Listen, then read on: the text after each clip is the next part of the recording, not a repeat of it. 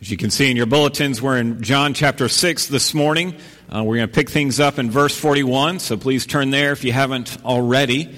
John chapter 6, verse 41, we're going to continue this discussion about Jesus as the bread of life. We looked at it a little bit last week, and there's more to the story, and we'll see that here in a moment.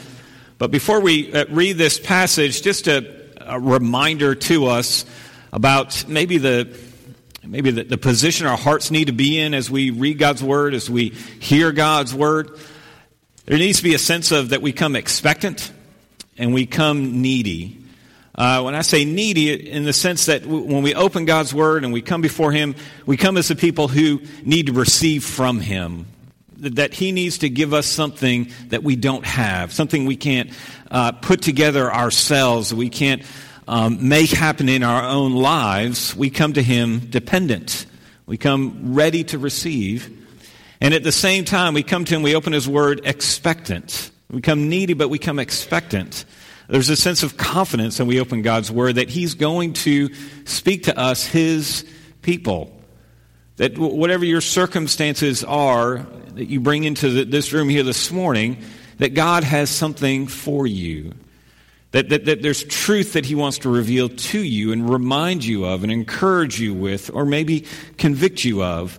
And so we come by faith. Over and over you see Jesus in the gospel impressed with people that come to Him and they have this faith and He works in their lives. And so we come with faith that's pleasing to Him, ready to receive, knowing that He's able and will provide for us as He sees fit. So with that being said, let's read from John chapter 6. Let's stand together as you're able. John chapter 6, we're going to start in verse 41, and I'll read through verse 59. Hear God's word to us this morning. At this, the Jews there began to grumble about Him because He said, I am the bread that came down from heaven. They said, is this not Jesus, the son of Joseph, whose father and mother we know? How can He now say, I come down from heaven? Verse 43, stop grumbling among yourselves, Jesus answered. No one can come to me unless the Father who sent me draws them, and I will raise them up at the last day. It is written in the prophets, they will all be taught by God. Everyone who has heard the Father and learned from Him comes to me. No one has seen the Father except the one who is from God. Only He has seen the Father. Very truly I tell you, the one who believes has eternal life. I am the bread of life. Your ancestors ate manna in the wilderness, yet they died. But here's the bread that comes down from heaven, which anyone may eat and not die. I am the living bread that came down from heaven. Whoever eats this bread will live forever. The bread is my flesh, which I will give for the life of the world. Then the Jews began to argue sharply among themselves. How can this man give us his flesh to eat? Jesus said to them, very truly I tell you, unless you eat the flesh of the Son of Man and drink His blood, you will have no life in you. Whoever eats my flesh and drinks my blood has eternal life, and I will raise them up on the last day. For my flesh is real food and my blood is real drink. Whoever eats my flesh and drinks my blood remains in me, and I in them. Just as the Father sent me, and I live because of the Father, so the one who feeds on me will live because of me. This is the bread that came down from heaven. Your ancestors ate manna and died, but whoever feeds on this bread will live forever. He said this while teaching in the synagogue in Capernaum. Let's pray together. Father, we're thankful for this word that does not wither, that does not go out of date, that is unchanging, reveals to us you, an unchanging God. But we are people who need to be changed. We need to be conformed to your likeness. And so would you give us hearts to receive and ears to hear of all that you have for us. In Christ's name, amen. Would you please be seated? It's easy to see in this passage that Jesus is talking to us about life, what it means to have real life. And think back in your life, or maybe even today, a moment when you were able to say, just that life does not get better than this. You think back in your moment in your life when you're able to say, this is ideal, this is a perfect situation, and I wish this moment would never change. I wish that Monday would never come and it would always be like this. That kind of life. This is a silly example, but I can remember years ago, mid-20s or so, when Janelle and I were still dating, we were on this summer mission project in Clearwater Beach, Florida. And it was like dozens of students, 60-plus college students, and then like a dozen or so staff, adults, supposed adults that were there running this project. And once a week we would go out together as a staff team and just do something fun. We would go bowling or just go out to eat or watch a movie, what have you. And one night we went to this minor league baseball game. And what was interesting or what was special about this was the tickets that we had. They were tickets that we had club seating with these tickets, meaning we didn't sit in a normal kind of seats that you sit in a normal ball game, but it was like a pavilion, and so you had like outdoor table and chairs out there and umbrellas, and it was obviously a great spot to watch the game. The weather was perfect. I mean, it was in the evening time, and so there was a breeze, and it wasn't overly hot relatively in Florida at this time of year. It was just nice to sit there. And our tickets said that we could go to the concession stand as many times as we want and virtually eat anything we want because it was all paid for. So real food, dessert food, whatever it was, you could go over and over again and get what you wanted. So it was just perfect in my mind. It's like great weather, great friends, great entertainment, great food. That's not really healthy for you, but it just tastes great. And it was just one of those moments where I could just sit there and it's like, man, this is awesome. This is living. And this is how I wish life was always like. That kind of life. And Jesus is coming to us and saying, if you want to know life, I am the bread of life. And I give you life, not biological life, that you're living in a live kind of life, certainly eternal life, but the kind of life where you're able to say, this is the way it's supposed to be, and I don't want it to be any different than this. Life that's satisfying, life that you feel complete, you feel whole, you feel like you're in the place that you're supposed to be at, that kind of life. That's what I think Jesus is getting at and talking about as he describes himself as the bread of life for us. You remember the context last week. The beginning of chapter 6, Jesus fed the 5,000. All these people he fed. And they continue to follow him. And Jesus gets on their case because they're saying, you're just coming to me because I give you free food, because I give you bread. You're missing the point of that sign. It's not about you taking that gift. It's about what that gift is pointing to. And it's pointing to Christ himself. And Jesus, in this passage here, is still in this continuing dialogue with the Jews of the day, having this response to it. How can you talk like this? And what are you getting at when you talk like this? And Jesus is saying, I'm not some kind of special teacher. I'm not some kind of giving you new potential philosophy of life and how to live, but there's something different about me. I'm giving you real life. In me, I am the bread of life. And the question I want us to ask this morning is, how do we experience this bread of life? How do we know Jesus in such a way that we have life in him? Certainly eternal life. You're saved and finding Christ dealing with your sins, but life in the here and now. How do we experience him as the bread of life here today in our circumstances, in our personalities, in our relationships, in our marriages, in our parenting, in our callings in life? How do we know him as this bread of life? Well, two things I want us to look at that I think will help. The two things are this. You have to want the bread, and you have to come to the table. You have to want the bread, and you have to come to the table. Here's what I mean when I say you have to want the bread. To get to this, where you have to work through a little bit of doctrine, a little bit of theology, a little bit to understand what it means to be coming to him and wanting this bread. It's a doctrine that may be appealing to you, it may be repulsive to you, or it may be confusing to you, and it relates to election. It relates to when Jesus says you must be drawn to me, that idea of God's sovereignty and predestination and God's absolute grace. Look at verse 43. Jesus says, stop grumbling among yourselves. No one can come to me unless the Father who sent me draws them, and I will raise them up on the last day. It is written in the prophets, They will all be taught by God. Everyone who has heard the Father and learned from him comes to me.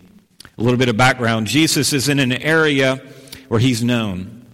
You know, if you grew up in this town, if you're from this area, if you're local here, you're trusted a little bit more. You're given a little bit more, you're included a little bit more. But if you're an outsider, there's a little bit of leeriness. There's a little bit of uncomfortable with the outsider. Jesus is a local here in this place and in this time. The Jews know him, and Jesus is talking about, you know, how he's the bread of life. And they're like, how can he say this? We know his father Joseph. We know his siblings. We know he's from around here. How is it that Jesus can talk like this? And Jesus gets on them and says, your problem is that you don't know my real father. You don't know my real parents. And you're grumbling and disputing because you're trying to digest and understand what I'm saying by reasoning it out. And you're not willing to hear from the Father. You're not willing to let God reveal it to you. And so Jesus comes and says, you need to stop grumbling. You've got to be drawn by the Father to know me. And that's where why he says that. And we hear that language, you've got to be drawn by God the Father to believe in Christ and to know Christ. And we begin to think, well, how do we play in that? What role do we play in that process of coming to Christ and understanding and knowing him? What about our free will? What about our ability to choose? Well, think about free will like this. Your free will, you will have the ability, you have free will in the sense that you will always choose what you desire. You're always going to choose what you want. And what you don't want and what you don't desire, you're not going to choose. You're not going to exercise your will towards that. Think about this illustration. It helped me when I heard it. Let's say for the next 30 days, you have 2 meals that you can eat. You have your choice of 2 meals. One meal is a steak, and it's cooked how you want it, and there's some great sides, some vegetables, and it's just a nice meal of steak.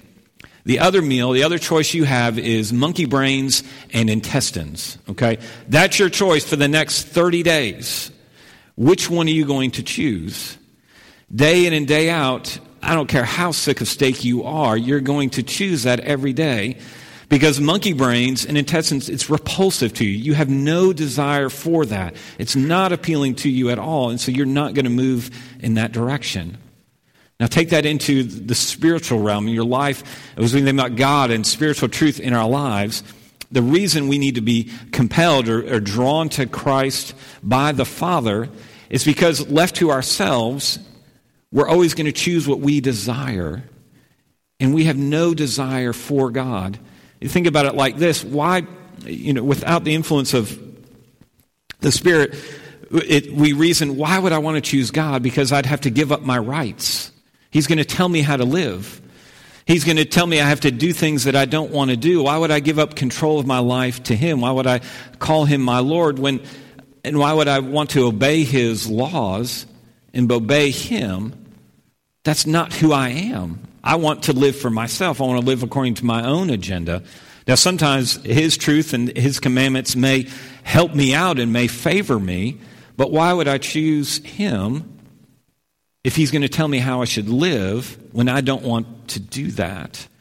And so our free will is always going to move towards the things that we desire for ourselves. And so our problem is the bondage that we are in. It's our lack of liberty. And so it only makes sense in that context for God to say, you've got to be drawn to me to understand who I am. Some commentators will explain it as that drawing is compelled. That Christ, or that God the Father compels us to a faith and trust in him. That there's this revealing of this is who God is, that the light is turned on, the reality of him is exposed to us, and then we move towards him, then we embrace him out of a desire for him. Then we exercise faith in him.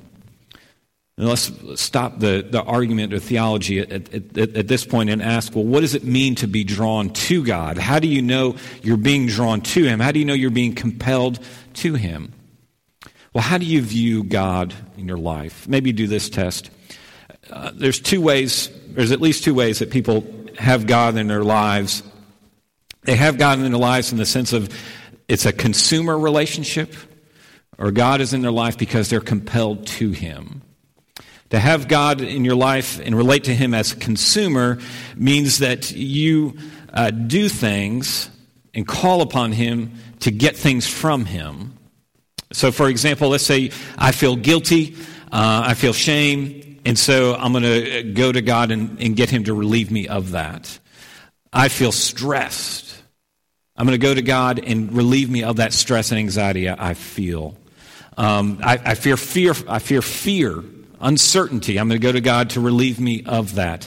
You get the picture. I do these things, and God gives me these emotions. He gives me wisdom where I need it. He gives me peace where I need it. He gives me joy where I need it. I do this, and He does that for me. It's an exchange. It's a business relationship that's going on there. Or you can relate to Him in the sense of you're compelled to Him. And by being compelled to Him, your relationship is not characterized by God, I do this and God does this in my life. The relationship is defined by it's a relationship, period. It's a personal relationship. You're compelled to know Him in the sense that you want to relate to Him. You want to know Him because He's true, because He's right, because He's holy, because He forgives you of your sins, because He gives you grace and mercy and forgiveness. And you don't go to Him because I'm going to obey these things because then He's going to do this in my life. But I go to Him because I want to be changed by Him. I want to delight in Him. I want to know Him. I want to please Him. He saved me. He rescued me. He died for me. He thought so much about me. And He was so intentional in my life that I want to, out of gratitude, out of desire for Him, I want to know Him. I want to please Him. I want to serve Him. And think about how important this distinction is, because when suffering comes into our lives, it really can give us real understanding how we're relating to God. If you're relating to God as a consumer, suffering or hardship comes into your life, and there's extreme anger, there's extreme disappointment, there's extreme confusion, because God, I've been doing the right thing. I've been doing this, and this. I've been nice. I've been helpful. I've been doing this and giving there. And yet you're bringing this suffering into my life. It doesn't make sense. You're not holding up your end of the bargain. But somebody who is compelled to God, who's drawn to Christ by the Father, says, yes, suffering is difficult. God, what are you teaching me in this? How are you shaping me? How can your will be done? How can you help me in this process? You come to that suffering as a disciple, as a learner, as opposed to somebody who's going to customer service angry that they're not getting what they feel like they deserve. Where are you this morning? Is God somebody that you're trying to consume and use to get your own thing going? Are you coming to Him because you love Him? Because you're amazed at how He would save you, that He would redeem you, that God thinks so much of you. And He thinks so much of you in a personal way. Doesn't the cross tell you that? That He thought about you personally in a really difficult thing He did for you. And He's asking you to follow Him and to trust Him and to love Him because He thinks so much of you. Would you think so much of Him? The second thing, we come to know Jesus as the bread of life when we come to the table. And by this, I mean there's this invitation to eat and drink.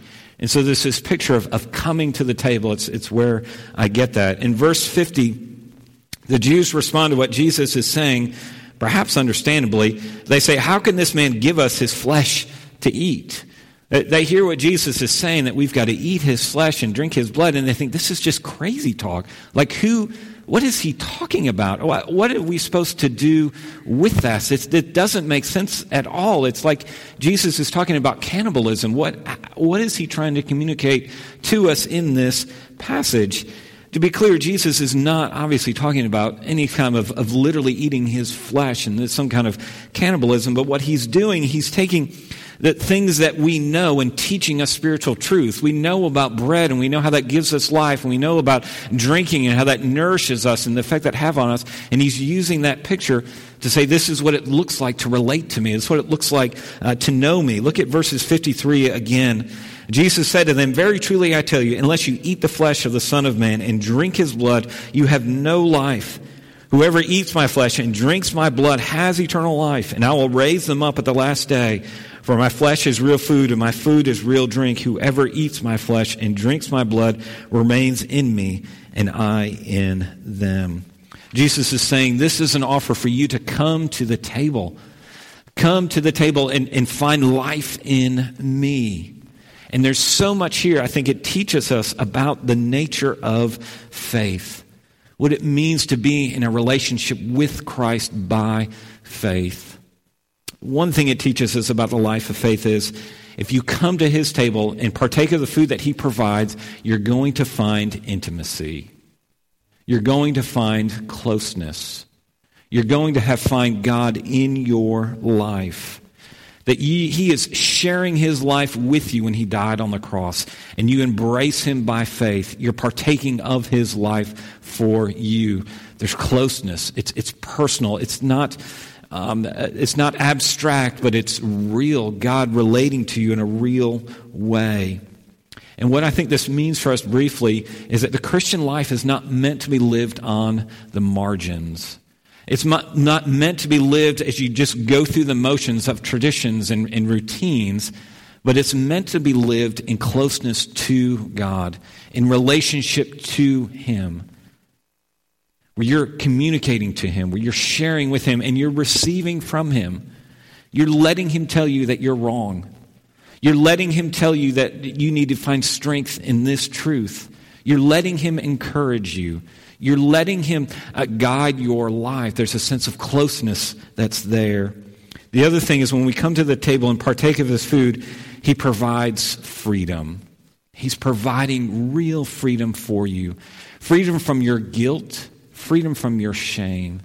Freedom from you always beating yourself up and saying, I'm not good enough, or I'm not measuring up enough, or I need to be better here and there.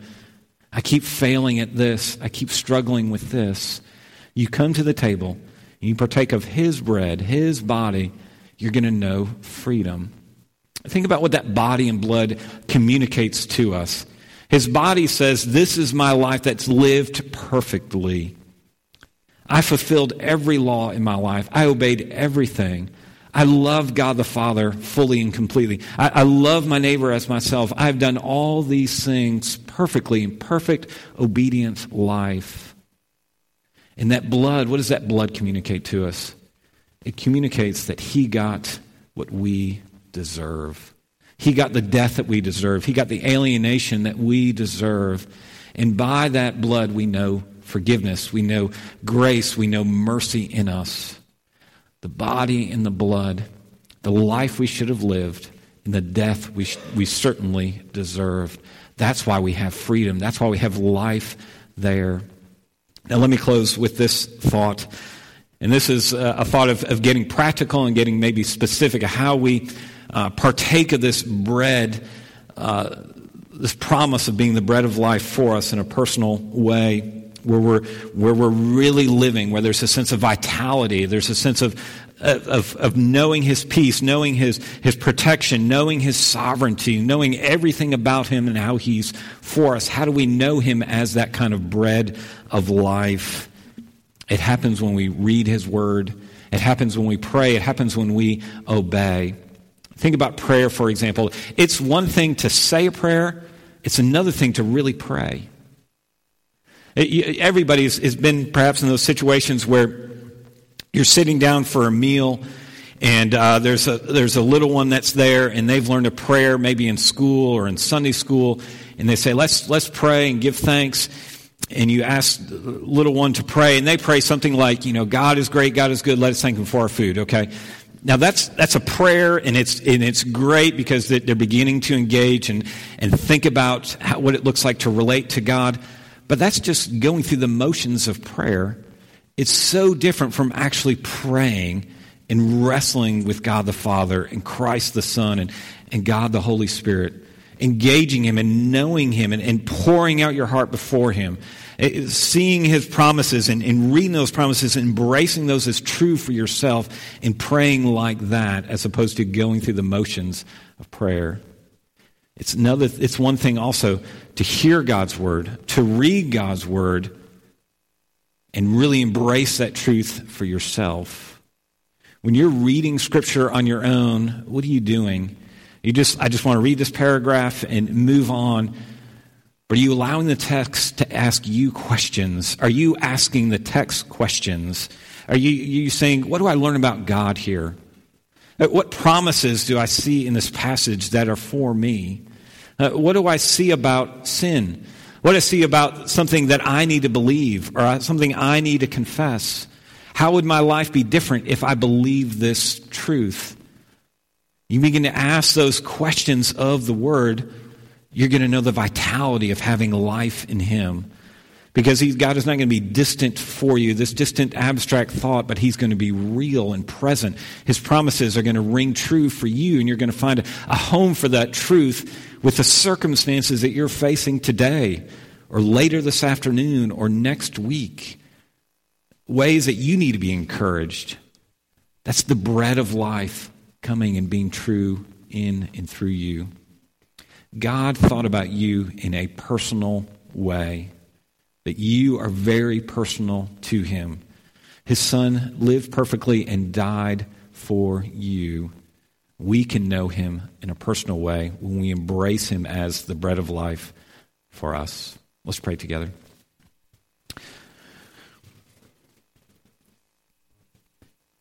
Father, we come needy and we come hungry.